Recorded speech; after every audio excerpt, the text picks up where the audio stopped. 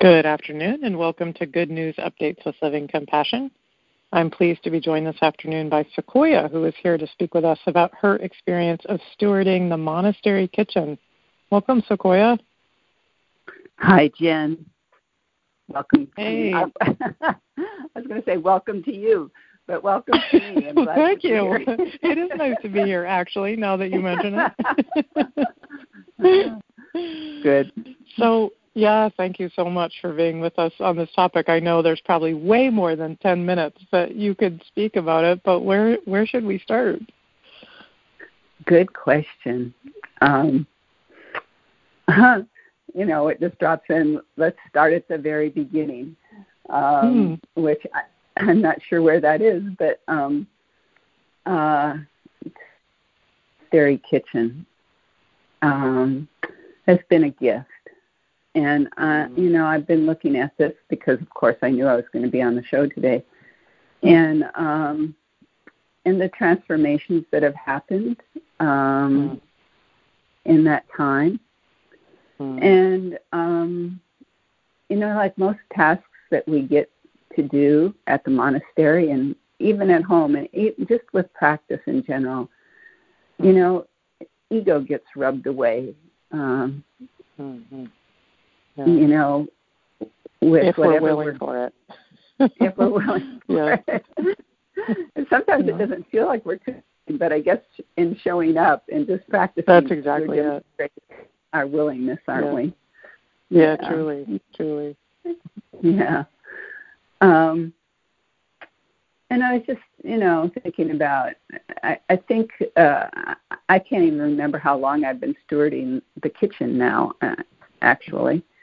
But I do remember that when I began, I really thought I had something to do.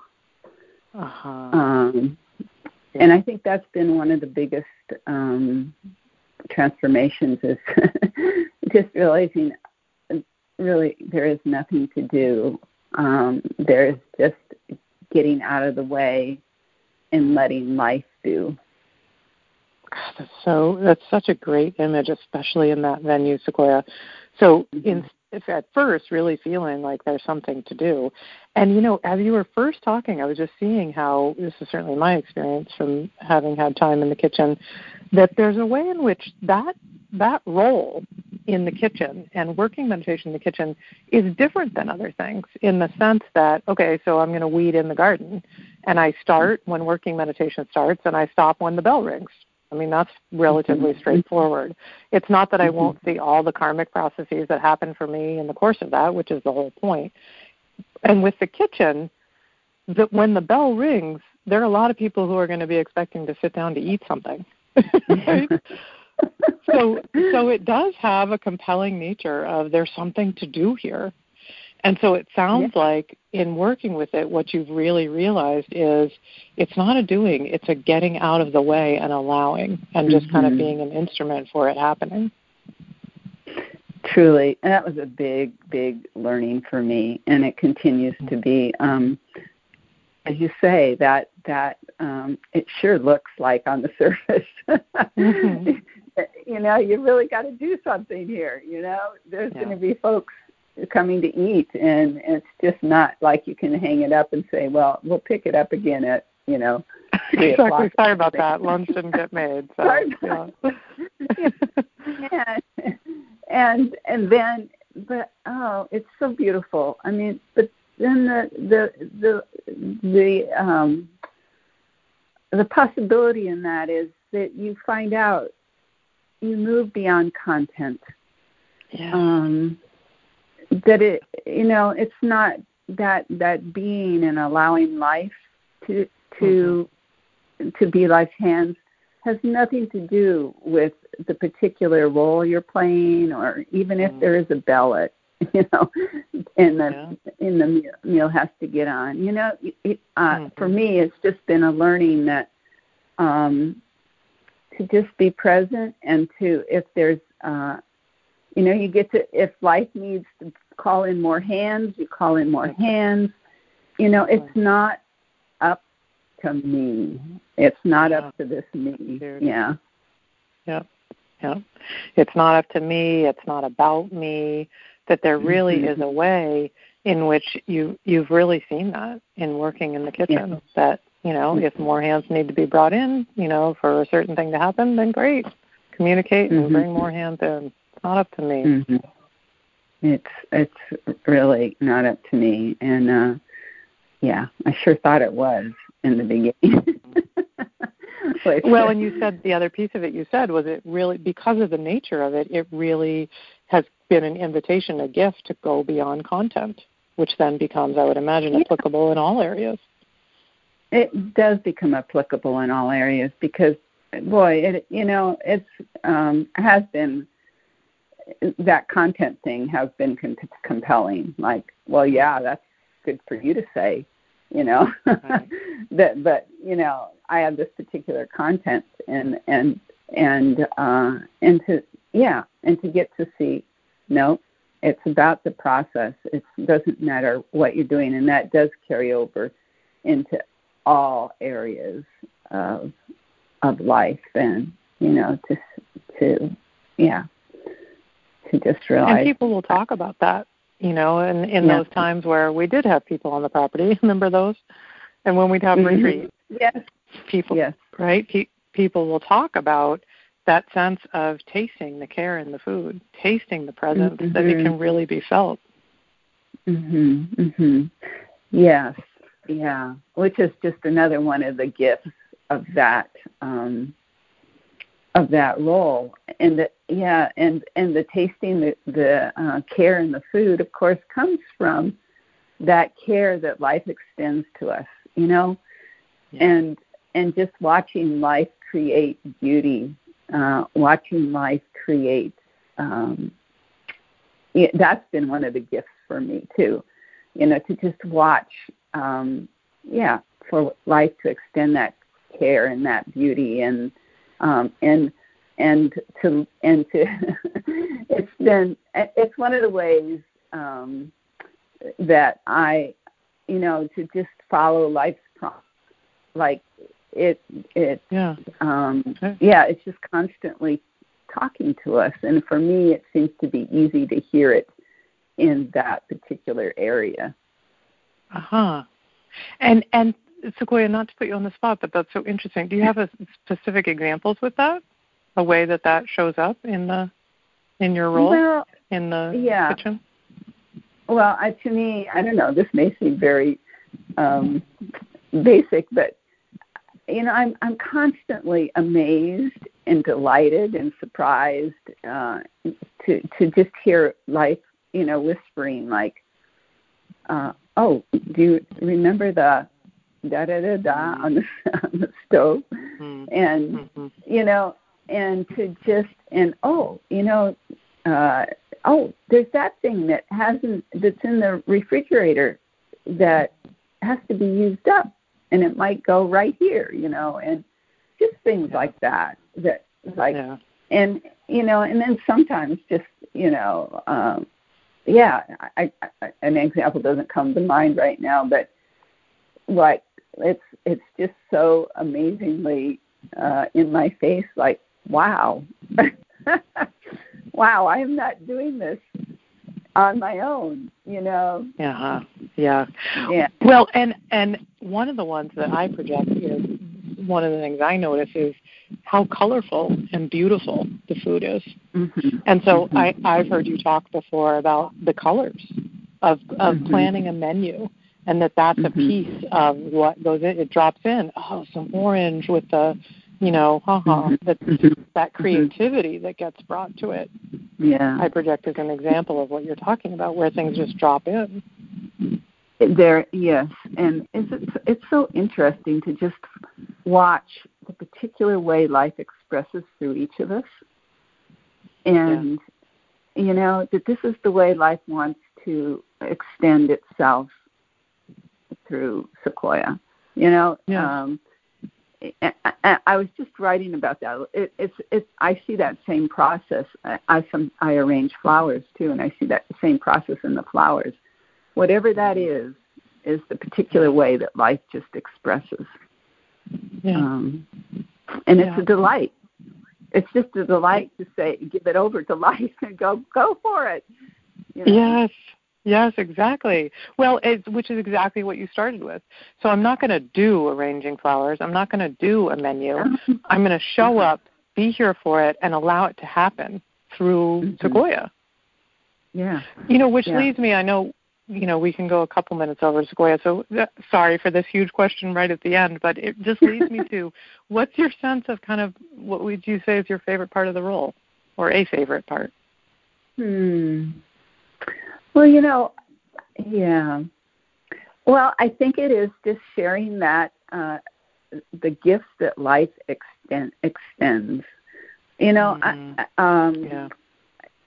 I've been aware of those gifts for a while, and I just really had a deep desire to want to be able to share them with more than just me, And so it's just, to be able to just,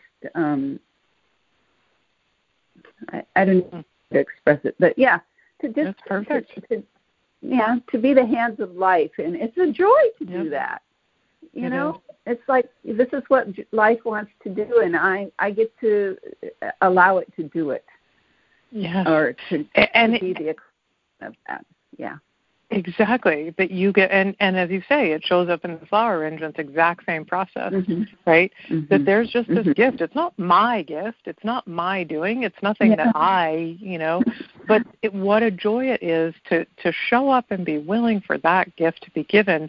And I project that that's a gift given to you, in the sense of being able to channel that, if you will. And then it truly is a gift for everyone who sits down to those meals, or everyone who walks in the meditation hall and makes gâteau to those exquisite flower arrangements. Yeah. Life gives to life, and life enjoys life. And, exactly. It takes all this warmth, and then there's that little thrill that just happens when it, I don't know, you just look at it and you just feel that presence of,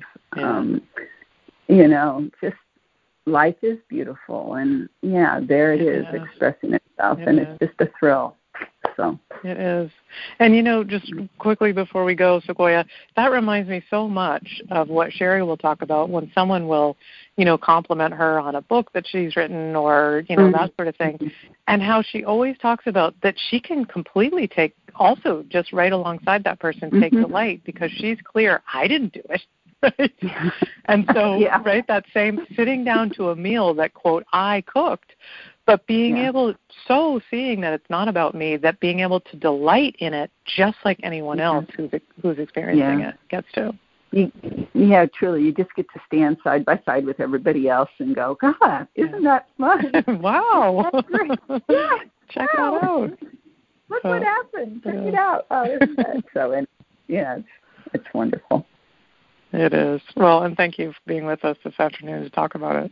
Really fun. Oh, thank you, Jen. It was great. Took me right there. And, me too. I feel like I just had a great meal with life. So thank you. Exactly, and a beautiful flower arrangement. Yep. Yeah. Thank you, exactly. Sequoia. Thank you, Jen. Bye-bye. All right. Bye-bye. And Michael, we'll turn the show over to you. Wonderful. Thank you, Jen, and thank you, Sequoia. Good afternoon, and welcome to Open Air, and good afternoon, Ashwini. Hey, Michael. Hey, that was an exciting conversation. I loved it. Oh, I did too. And, it's a very traditional Zen thing, right? That at the monastery, the cook is one of the most difficult jobs that you've got to do. Because it requires such a level of presence, and the office of the Tenzo, as it was known as, is the office that usually the most the most advanced practitioners have to do, because of the level of attention you've got to bring to the job, and the level of caring, and it's serving the community of monks and the community of people who eat at the monastery. I mean, it's just delightful to see that in the lineage sense, right? Yes. And I really enjoyed that sense of, really, I was projecting delight in Sequoia's role, enjoying the role, and not a sense of pressure or getting it right, or not even that she's even doing it, and Yes. it's fabulous. Well, and you and I both know, right, Michael, we've eaten such wonderful meals at the monastery. Yes. And yes. that is, there's somehow or the other, when Presence cooks the meal, one gets to really, really enjoy the results. It's delicious. Yes, the result is principles delicious. at the monastery That's too, for sure. right? Everything. It's organic. It's well balanced. It's thought through. You never repeat the same meal twice over the course of a certain period of time. There's variety. Every cuisine in the world is represented. I mean, it's just a fascinating practice place. Yes, and I love that sense that Sequoia was talking about of life just sort of continually talking to her in the kitchen of, oh yeah, remember the thing on the stovetop, or oh yeah, that thing in the fridge, that could go here. And it's just it's like the genius of presence sort of putting all the pieces together without any work. Yes, otherwise we have these TV shows and things about how stressful the job of the chef is, and everybody around them sweating and cursing and the high stress of a kitchen. And our kitchen is not like that. Maybe our interior landscapes are, but there's such a way that if awareness is allowed to manage all of the details, it's a very it's a wonderful co-creating experience. Right? Yeah, right. Otherwise, it's torture. Just imagine cooking for 40 people, 3 meals a day on retreat. Yes. So, lead Gasher to our cook. Yes, fabulous. And I have announcements here. Thank you. Conditioned mind is constantly framing what we can and cannot see. As awareness practitioners, we need a mirror, a framework that will assist us in seeing what we don't know we're missing. Join Sherry and Ashwini for What We Don't See, a series of 3 Sunday morning workshops to look at what obscures seeing beyond the veils of conditioned limitations. The workshop is for 3 Sundays, June 13th, this coming Sunday, the 20th and 27th. And I think, Michael, the registration closes for that probably on Thursday or Friday. So if you want to be in the workshops, just sign up for it. Okay, great. And Reflective Listening Buddies is one of our longest-lived and most popular programs for a reason. There is no other support quite like it for practicing presence, with participants required to show up for themselves and another every week for 30 minutes. A new quarter starts July 15th. And is conditioning talking you out of a commitment that you really want to keep? If so, and if you would like some support, sign up for the Keeping Commitments Buddy Program beginning July 15th.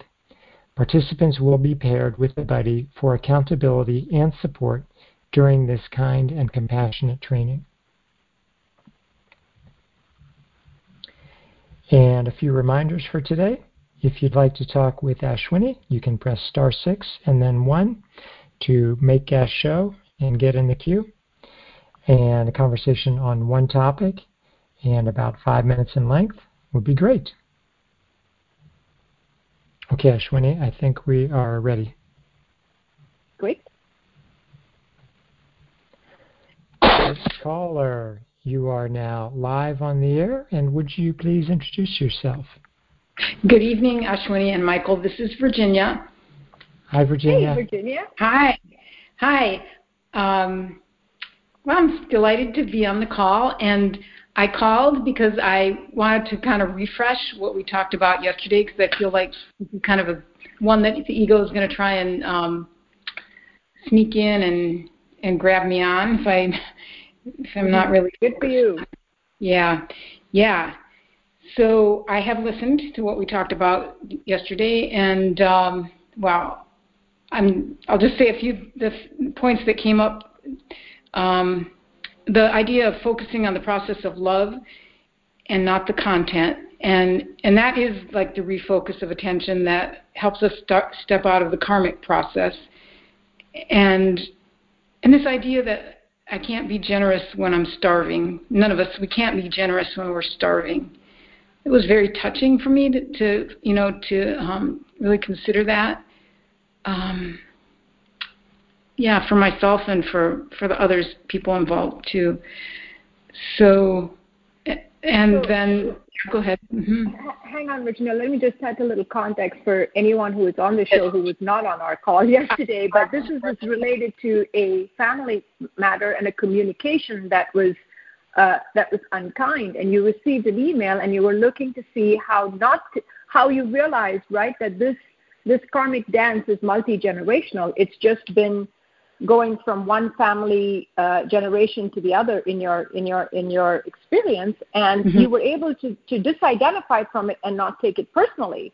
And so what we talked about in responding to this communication is to redirect the attention from, because you're disidentified from taking it personally, to a place where you exit the karmic dance. So instead of participating in the karma as you would, where can you come from in order to not participate, not perpetuate the karma? And the redirect is love. So here I am. That's what I choose to be. And what would love say? Rather than addressing the content, which is what conditioning wants us to focus on, right? Fix the circumstances, explain yourself, justify yourself, defend yourself, correct the other person. It's all in aid of separation. But if I don't respond to any of the content, but I come from that process of love, what would the communication be about? Yeah, exactly. Thanks for summarizing that. That was perfect.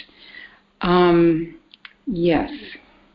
And the second point you made is also true, right? So within the karma, everybody is focused on what's in it for them, right? My position, what I'm not getting, what I need.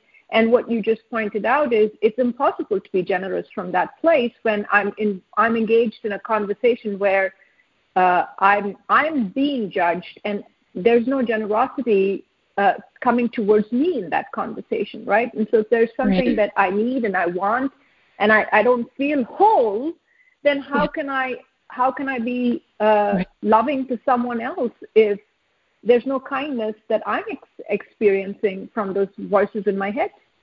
Yes, exactly. That's exactly it. It's like when I'm listening to the voice of self-hatred, that, it's like I hate myself, and therefore I'm starving. I mean, I'm really, really starving for love and acceptance, and then how can I offer that to anyone else? And it was not really to mention, that's what we're looking for, it, right? From the people we care about the most, love is our currency. And so here I am with my begging bowl, attempting to get the love and the connection I need from this person who's supposed to give it to me and isn't, right? There's so much love, but somehow the other, the ego in me and the ego in them, is going to make sure that connection never happens, that love, even if it's there, isn't the basis of our relationship. Right. Yeah.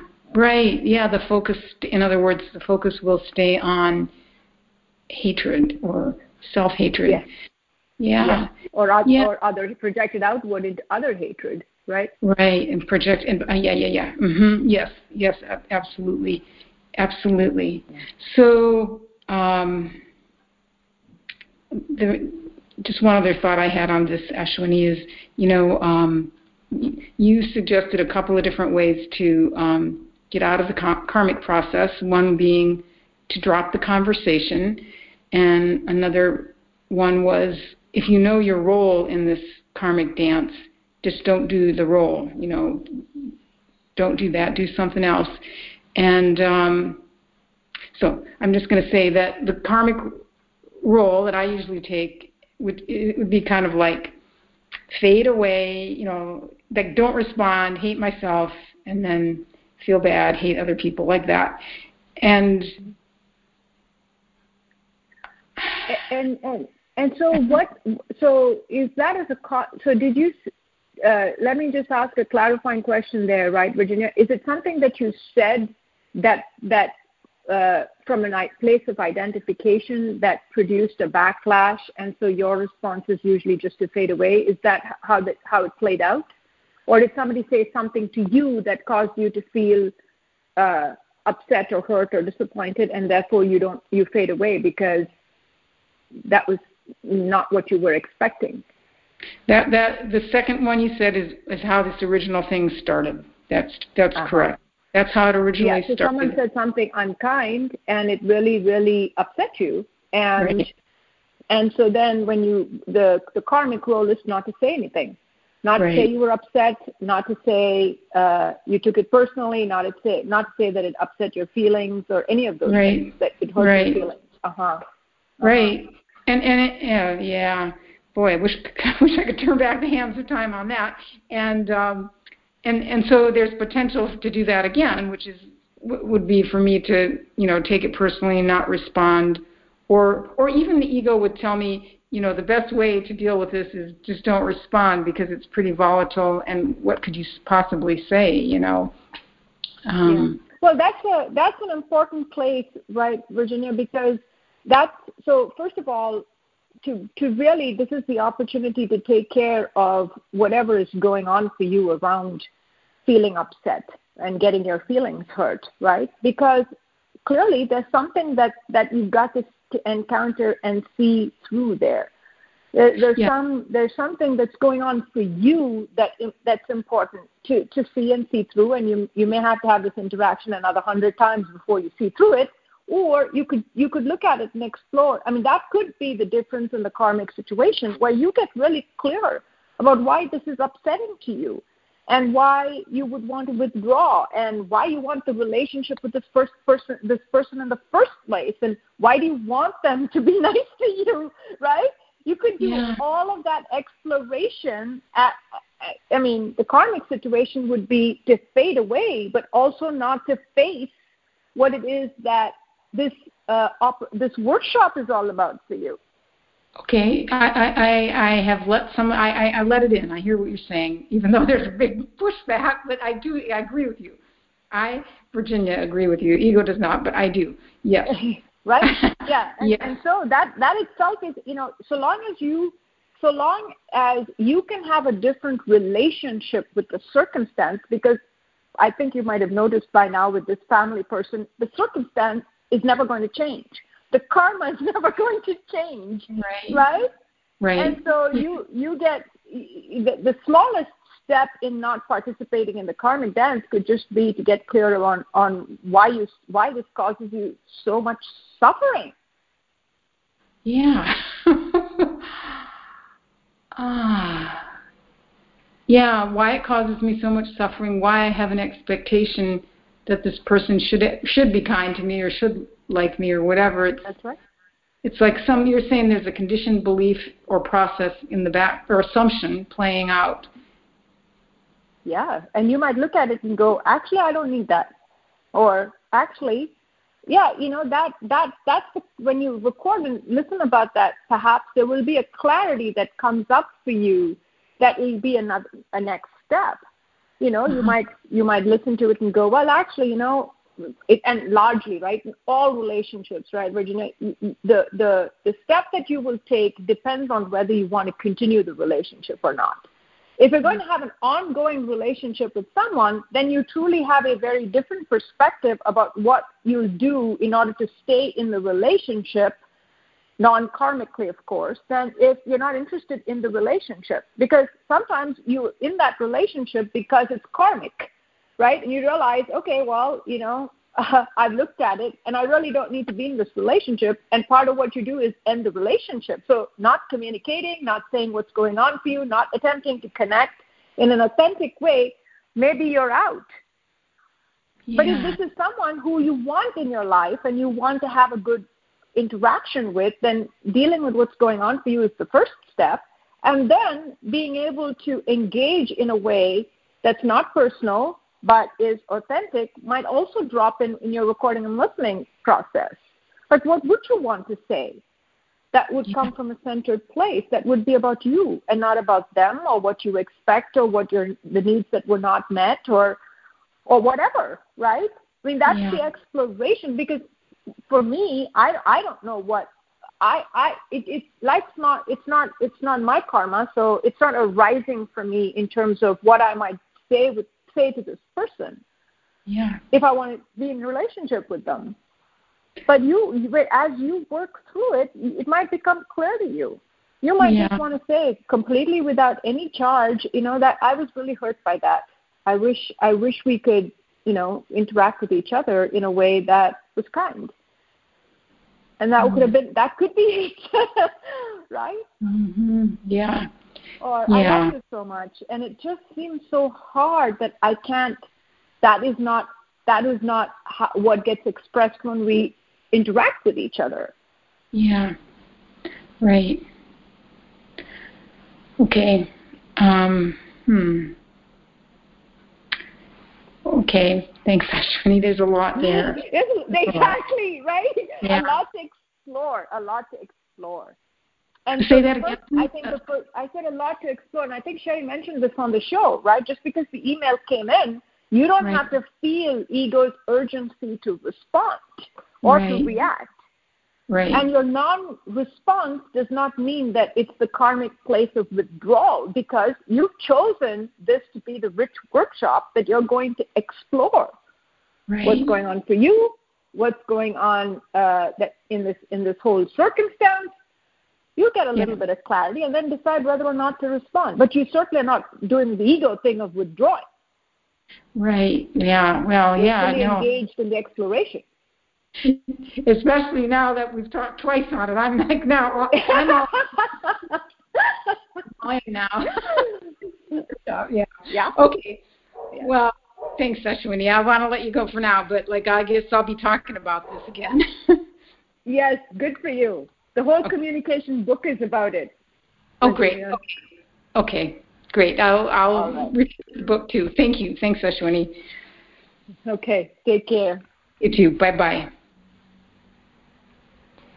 Thanks for joining us, Virginia. And that's a rich subject, Ashwini, relationships, and I could see all of it in myself too. Yeah, it's why we break it down and don't suffer communicate, right? Because we always come to after the interaction is over, and there's so much that everybody thinks gets resolved with the other person, right? Rather than first getting clear about what's going on for me and where's the ego and how much do I want to practice with this and all of that before I even talk to another person. Yes, exactly so. And we have another caller here. Okay.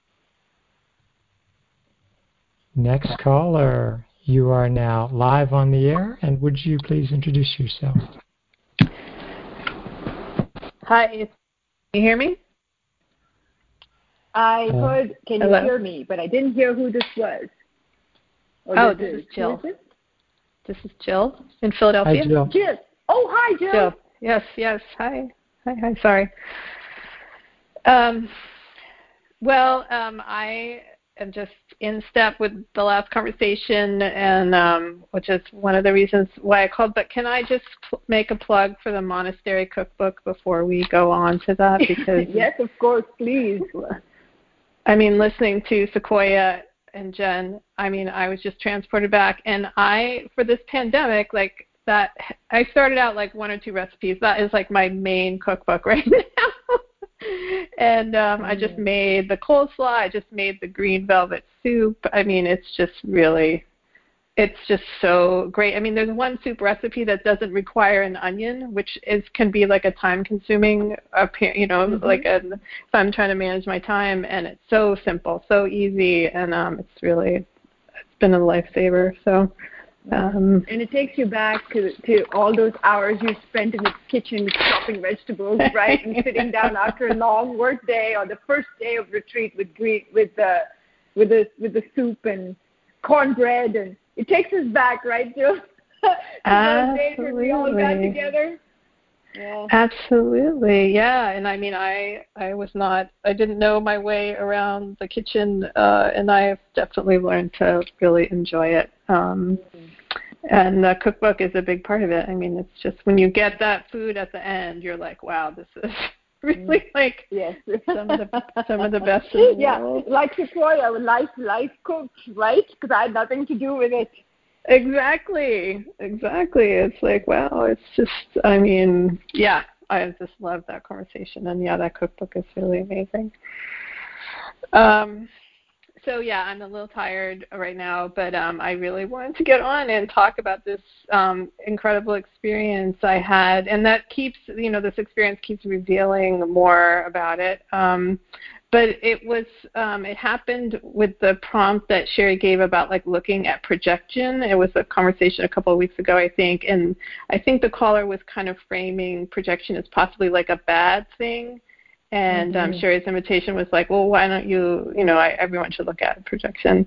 And I just had this like, I don't know, it just feels like a milestone experience where I saw that if I reveal my projection, and I'll just tell you this one instance. So I revealed the projection, but I also somehow the projection was allowed to change within the conversation, and that I had not seen that before. That I could have a projection that is I'm not attached to.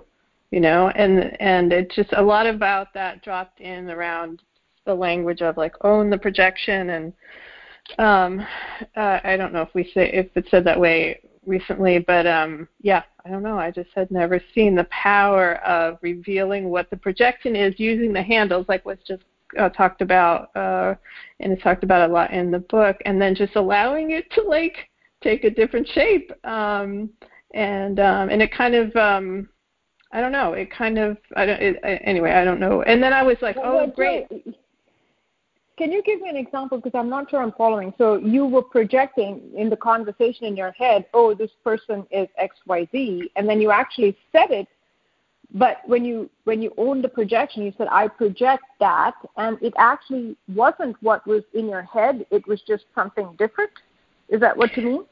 Yeah, exactly. Yeah, that I think that my brother is this way, and then I'm having a conversation with him, and I kind of I don't, say, are you this way? I just, whatever, it just kind of comes around. You feel it.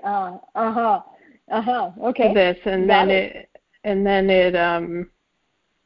it came back like, oh, actually, there's this other dimension to it, and it just kind of, I don't know, it was like it's so funny to try and explain spiritual experiences, right? It's like, oh God, it's just like.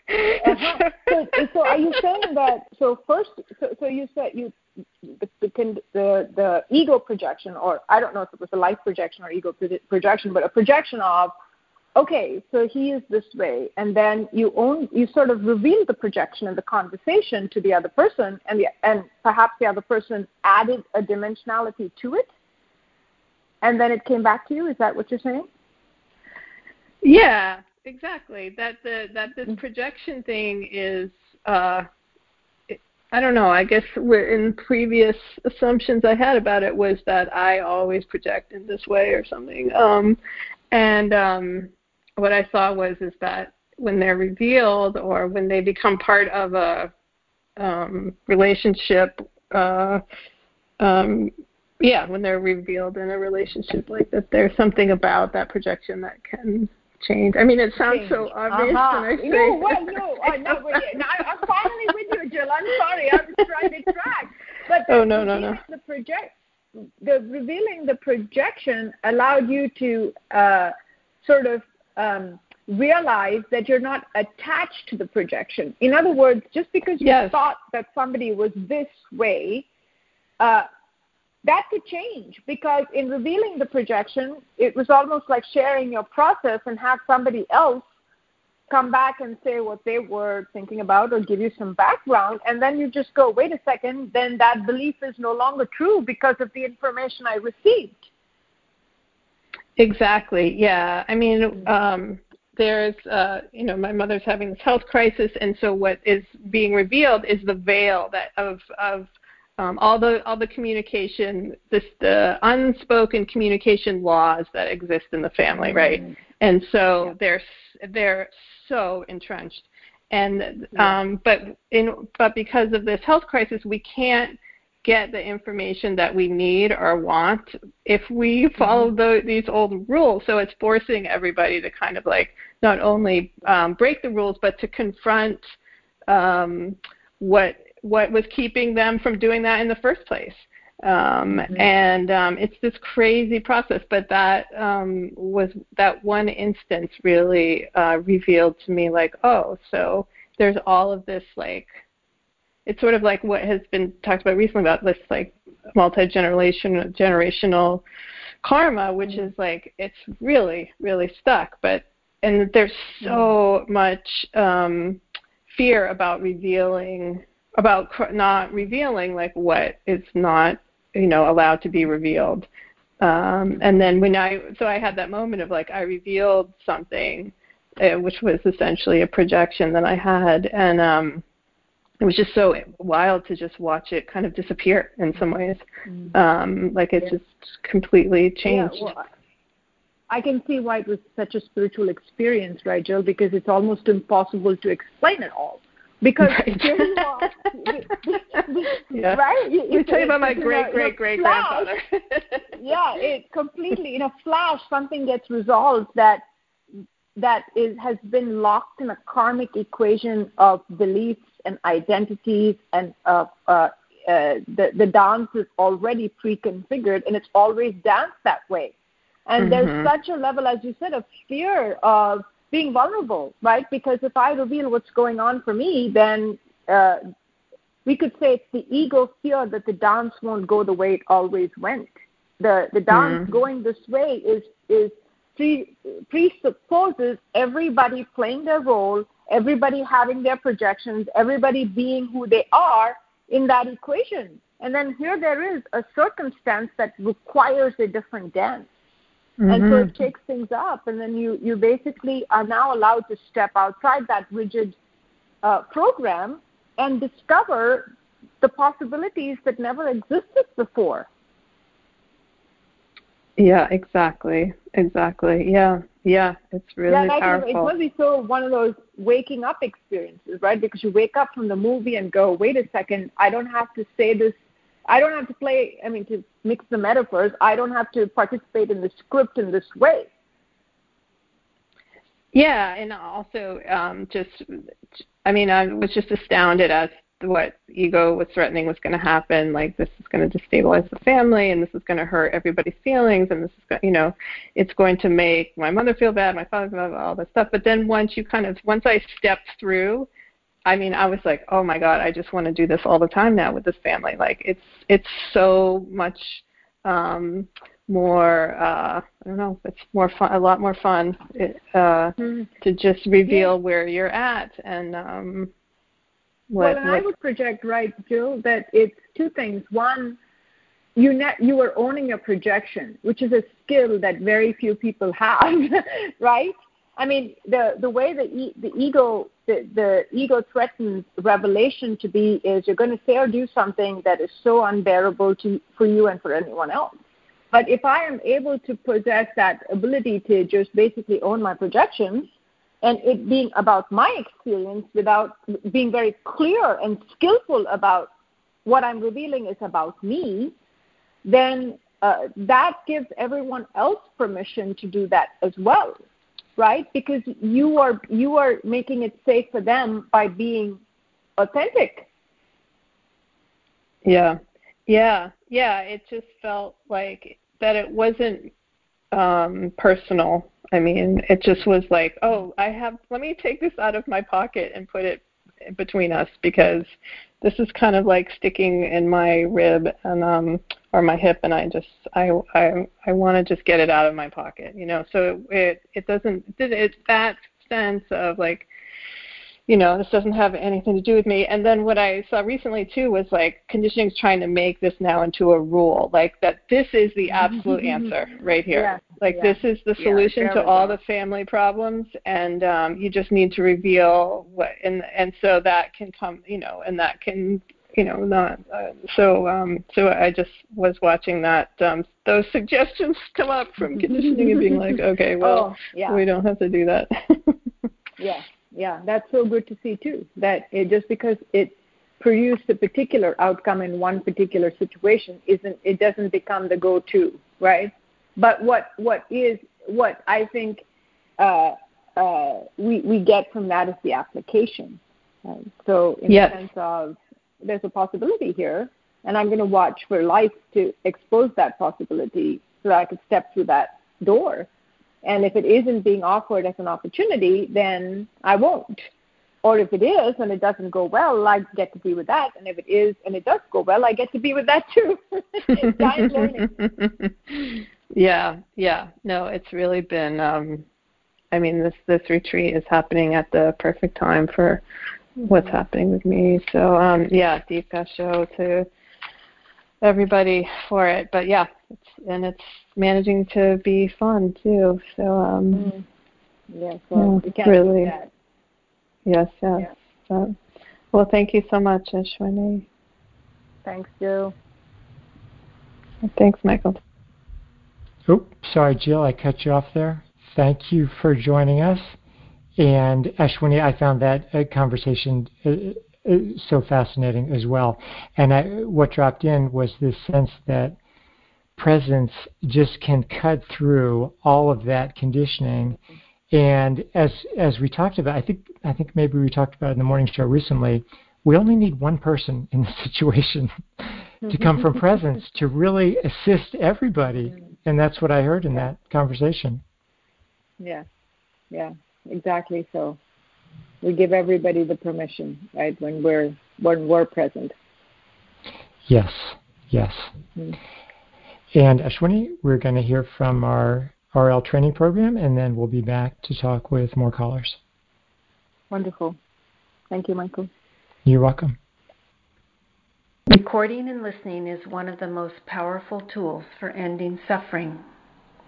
RL is based on a radical idea that rather than being lost in a conversation and conditioned mind, we can live in a conversation about what's true, what's real, what's arising in life in the moment. With recording and listening, we develop the powerful skill of directing the attention, enabling us to access the wisdom, love, and compassion that is our authentic nature.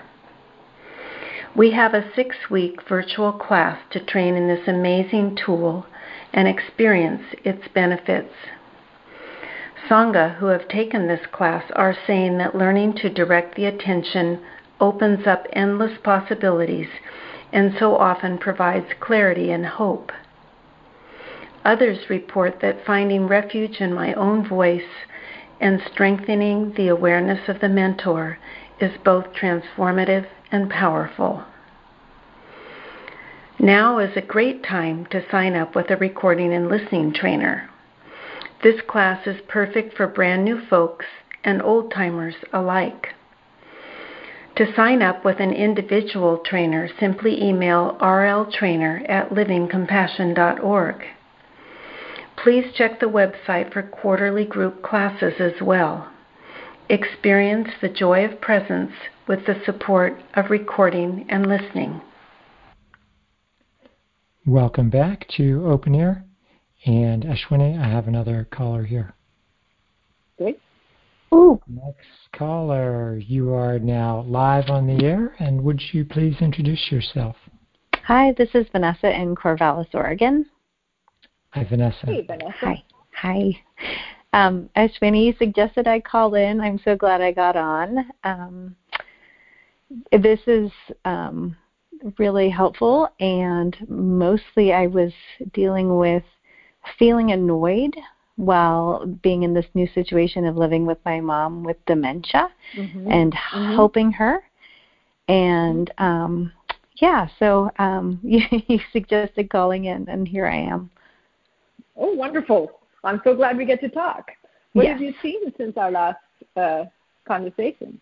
I did the two-handed recording and listening, and it was amazing. I don't know why I thought it was so complex, but it was so potent. There's part of me that was like, I'm not sure if this is going to work. And then what it revealed to me was just so amazing. And kind of the biggest thing was in my left hand, I really recognized how much work I've been doing and what a good job I've been doing, and that it's okay to be annoyed. And as soon as I owned that, it just felt so freeing. And the other thing is that I just really recognized the lament, the loss of my family unit of 4. We have 2 small children, and my husband and I, and we were just, kind of happily a family of 4. And now it's kind of like we can't go do anything because somebody always has to be with mom. And so I was just really recognizing that loss, but then also it made me, it motivated me, or I recognized that I need to solve that problem. I need to as this pandemic kind of is hopefully kind of resolving a bit, get more help and and get my family of 4 kind of time. Wow, Vanessa, unbelievable. That's the power of doing the practice, right? It's crazy. You did, yes. And so the person who is. So the first thing that we see when we do something like this is the complexity of what's going on, right? It's just such a multi-layered composite of all kinds of stuff. And recording about it actually allows us to unpack this stuff, right? Yes. So when you're listening to this person who's going through all of this, and what ego is just the tip of the iceberg. You're annoyed, and what an awful human being you are that you're annoyed at your mom. That is the sum total of the problem statement that you have to solve for, right? And then when you do the two-handed recording, there's just all of this depth and complexity. You realize, first of all, that it's been a tremendous undertaking for you, and you've done so well, right? Conditioning wants to reduce it to you get annoyed, and that's the sum total of what you've done. But when you start to explore that, there is such a wealth of recognition of everything that this person has actually done for her mother, right? What she's done to bring her home, to take care of her, to be in this situation. And there's an acknowledgement of that, and there's an acknowledgement of accepting you for your experience, right? That's the ego would say you can be annoyed. But to just have that loving, compassionate, conscious presence, just acknowledge that it's all right, Vanessa, however you are is a valid experience. Right. There's no judgment, right? So I got annoyed. Great. Now, and then to explore what lies behind the annoyance, which is a sense of loss, that what you used to have that you no longer have. And then I just love it.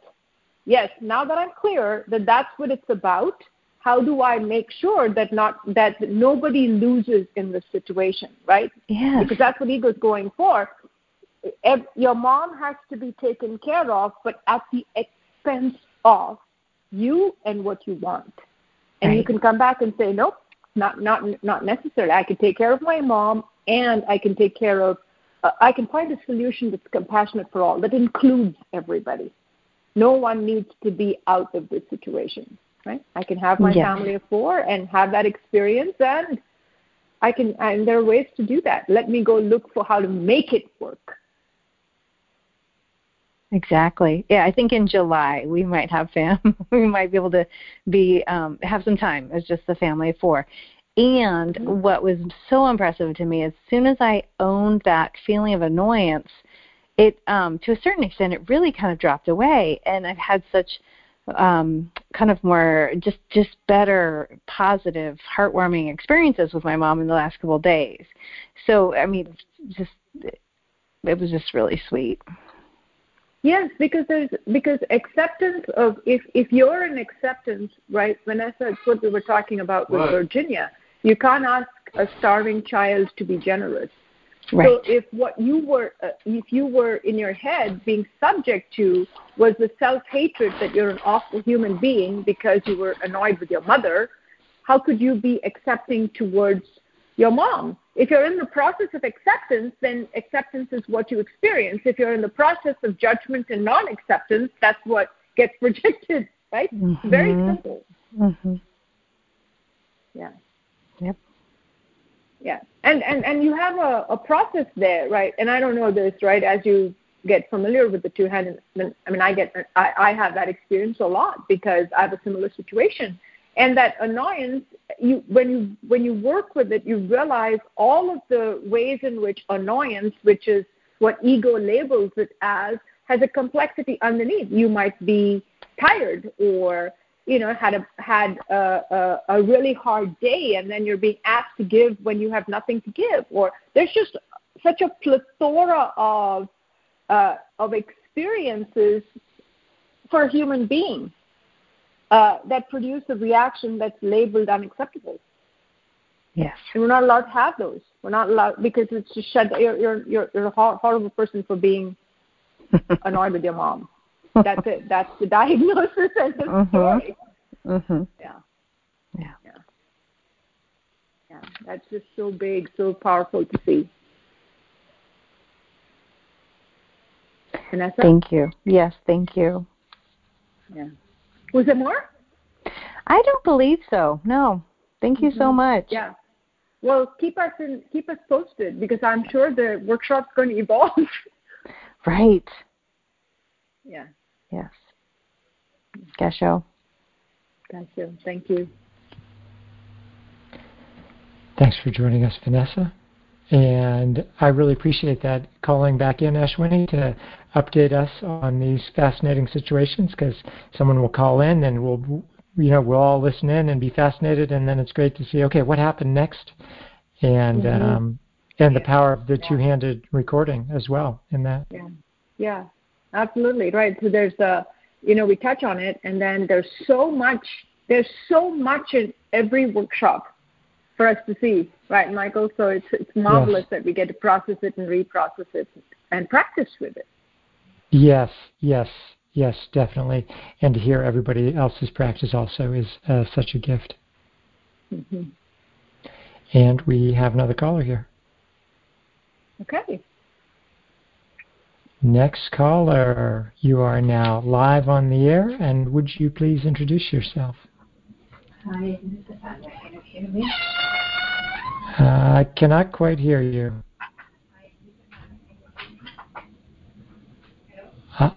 Sounds like you're far away.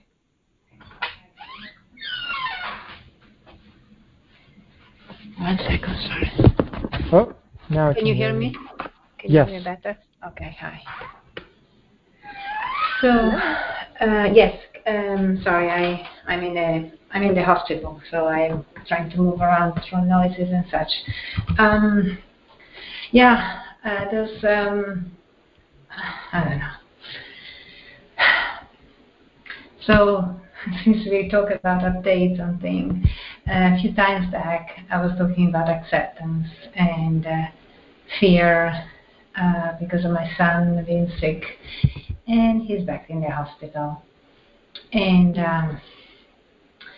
I'm still working, meaning I'm still trying to look at the fact that we are handling, and that is taking care of it. At the same time, Stefania, it's Stefania, right? Yes, I think I could hear. I recognize your voice. I didn't hear your name. So your son is sick and you're in the hospital. And could you say that part again about what you're looking at? Accepting it, accepting that it happened again, because it's a thing that started 2 years ago. Then it was okay for 2 years, and I would say almost good, and now it's back in the hospital. And and it's funny, the first thing is like, okay, we are handling this, and it's true in some ways or another we are handling, but there is this thing about trying to stay positive, and because it's very young and it's going to be a chronic problem, and we can only change it. We can only handle what happens, So I just called in to get some support. I'm missing a few words of what you were saying, Stefania, but it's like acceptance, right? So this is something that happened. And so the first step is okay, well, this is what it is. We couldn't have, it's already happened, so what can we do with how it is rather than look at, oh, well, it should be different because we've just got to handle how it is. Yeah. Yeah. Yes. And and also accepting how other people are able to handle it. Other people are having their own way of handling with their own weaknesses. And, I tell myself, and I am accepting, but I know there's a part of me that is not. And so, Stefania, let's talk a little bit about that, right? Because, there's a way in which, I don't know, when you say a part of you is not accepting it, does it mean that there's a part of you that wishes it wouldn't happen? This didn't happen? Is that what you mean by that? Yes. What do you mean by part of you doesn't accept it? Well, when I was thinking about part of me doesn't accept it, I meant other people's way of handling the situation. And definitely part of me hoping that the thing didn't happen. So it's just a very mix of different feelings. Well, and so when you very mix of feeling. Yes, absolutely, right? This is your son. You love him. He's going through something that I project is hard and challenging and difficult. He's in the hospital at this particular time. And so I project what you're saying is there's a lot of mixed feeling, right? There's fear for his condition, fear for his future, all that love, whatever he's going through, you don't want him to go through. And in some senses, the reason I asked that question, right, Stefania, because acceptance does not mean that you don't have all of what goes with the situation, right? Acceptance doesn't mean that you're necessarily only having positive feelings. Yeah. Of course you don't want him to go through this painful process. You probably don't want anyone who you love or don't even know to go through what your son is going through, right? That doesn't mean that you. So it's a very powerful thing you said. It's happened. So let me deal with what's happening, right? So he's in the hospital. He's getting the care that he needs. Whatever it is on a content level that you have to do to best support and assist him, you're doing that. And in that acceptance of what's going on for him is also everything that's going on for you as a result of what's going on for him that you want to accept. It's not, you don't have to be an equanimous, oh, this doesn't affect me at all kind of person. Yeah. Yeah. Yeah, so to allow yourself to have all of the feelings and experiences that go with that situation is true acceptance. It's unconditional acceptance. Yeah. Yeah. I don't know, I think we were sharing a few weeks ago that said something like, and I was thinking about it at the same time, I feel like sharing with the people in the family seems like somehow an offense, like as if I'm not taking seriously this situation. But she said something like, life is not a line. Life is, as a normal setting, is full of ups and downs and some tragedy in between, and that's normal in some ways. And so it really helped me to think that. But I do know that before this happened again, I was actually telling my son, and I felt like he didn't really agree with that because he was feeling, the pain, the issue with his health. So I don't know. I feel like I wish everybody would be able to find the things that are working in this situation instead of feeling so down and so overwhelmed by it, so that I can also in some ways let go of trying to keep up everything. I have. So I think I followed. Let me make sure I reflect right, Stefania, because you're a little hard for me to hear you. That what Sherry said was that life is not a straight line; it's full of undulations, right? So there's times when we feel good and times when we don't, whether challenging situations and plateaus, right? And so that allows us to give ourselves permission in some way that I don't have to be a flat line in my life. I feel up sometimes and I feel down sometimes, but that's all right. It's very much par for the course. And for you, part of what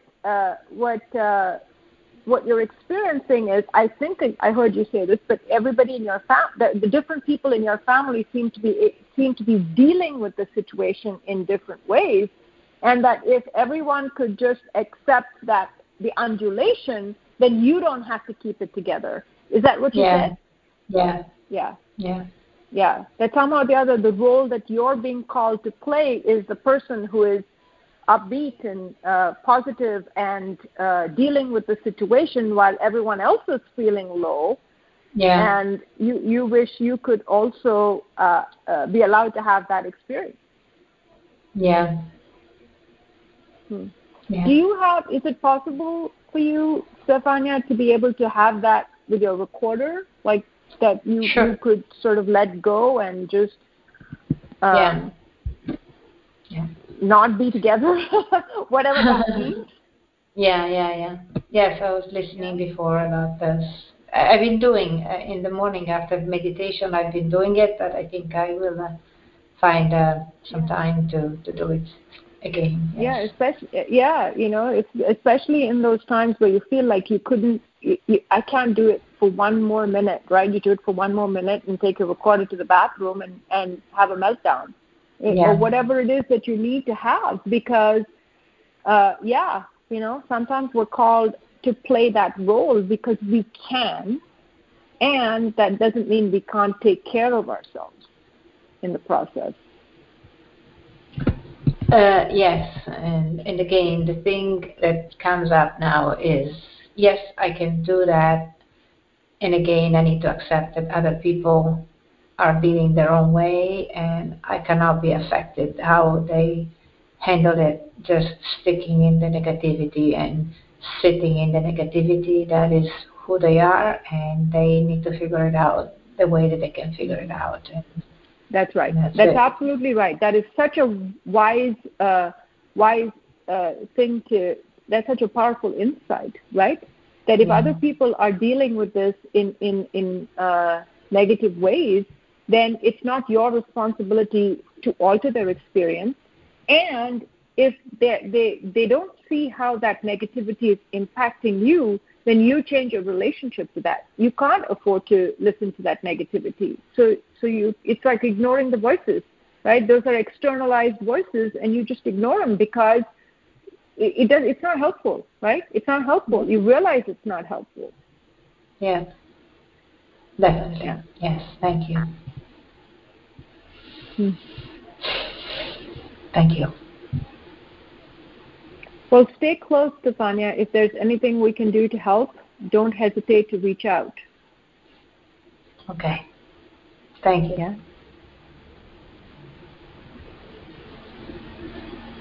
Yeah, that's it. Was there more? Oh. Hold on.